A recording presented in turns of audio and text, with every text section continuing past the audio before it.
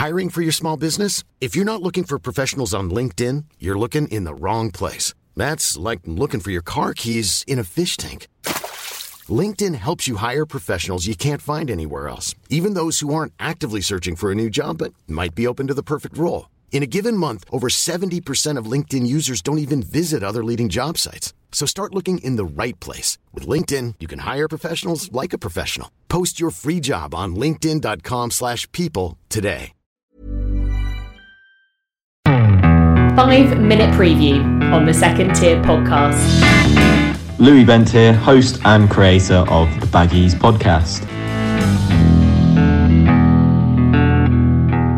What is your greatest hope for the new season? Got to be promotion. I think we've got a really good armoury of championship players, and I'm sure they'll be raring to go and hope to bounce back after a really disappointing season in the Premier League last year. What's your biggest fear? The players not bouncing back from last season. Last season was a really tough challenge for the players, and it involved a lot of losses. So from going from being underdogs every game to potentially being favourites every game, it's going to take a real shift in mentality. Who's going to be your most important player? Grady D in Ghana. He had a fantastic championship campaign last time under Slaven Bilic, and I think he may bounce back this season after a pretty rough ride with Big Sam in the Premier League.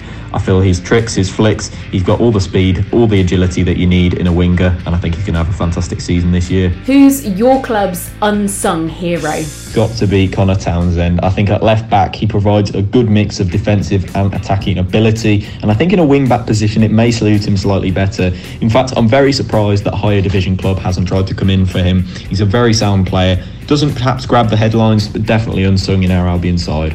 Who's a player to keep an eye out for this season? A player to keep an eye out for is actually going to be a new signing of ours, and that's Kevin Castro, who signed on a free after having trials with both Arsenal and Chelsea. He's a very good box-to-box midfielder, and he was initially signed for the development squad. However, he could be pushing for first-team minutes this season, and he's a very bright spark. Keep an eye out for him. Have you got the right manager in charge? I think we've definitely got the right manager this season. Valérien Ismaël is a really outside-the-box appointment for our board. We normally appoint the typical journeyman managers, so you've got your Tony Pulis's, your Alan Pardew's, your Big Sam's. We've appointed many of them over the years.